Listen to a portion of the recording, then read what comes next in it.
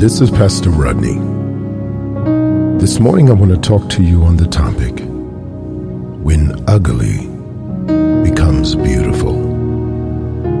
When ugly becomes beautiful. You know, the truth of the matter is, most of us do not want to go through any sort of challenge, any sort of difficulty in life. And on this Friday, which we affectionately call Good Friday, we reminisce and remember the suffering of our Lord and Savior, the Christ. It was on this day that he was crucified, after which he was buried. But then we know that he rose again.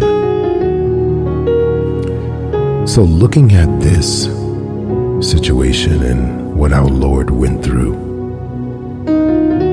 I think about the times that we all, myself included, have gone through quite difficult situations. But think about this. Did God not bring you out? Yes, he did. Because some things can look ugly in the moment,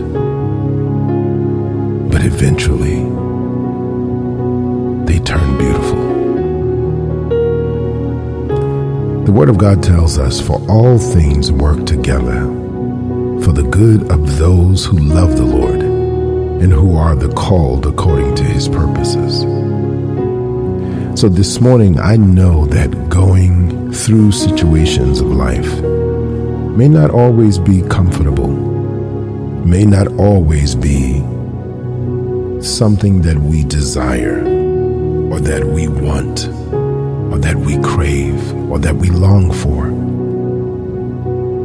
Jesus even spoke in Matthew chapter 26.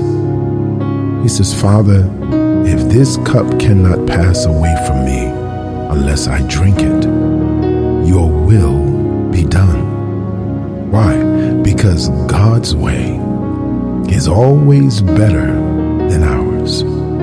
He says, for I know the plans that I have concerning you, thoughts of peace and not of evil, to bless you and to give you an expected end.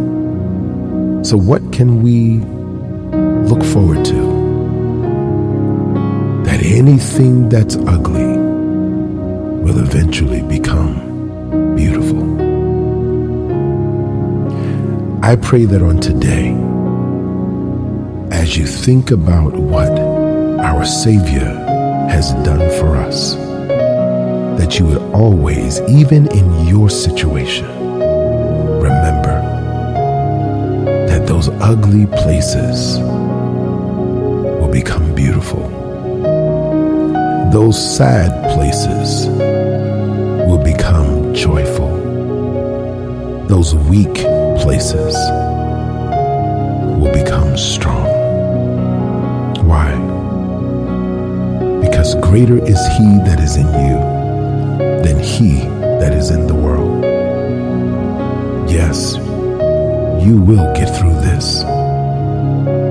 For even the Word of God says, weeping endures for a night, but joy comes in the morning.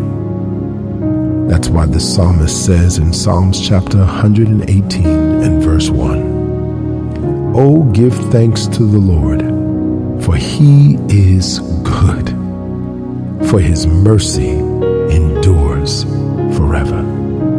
So this morning, why don't you say this?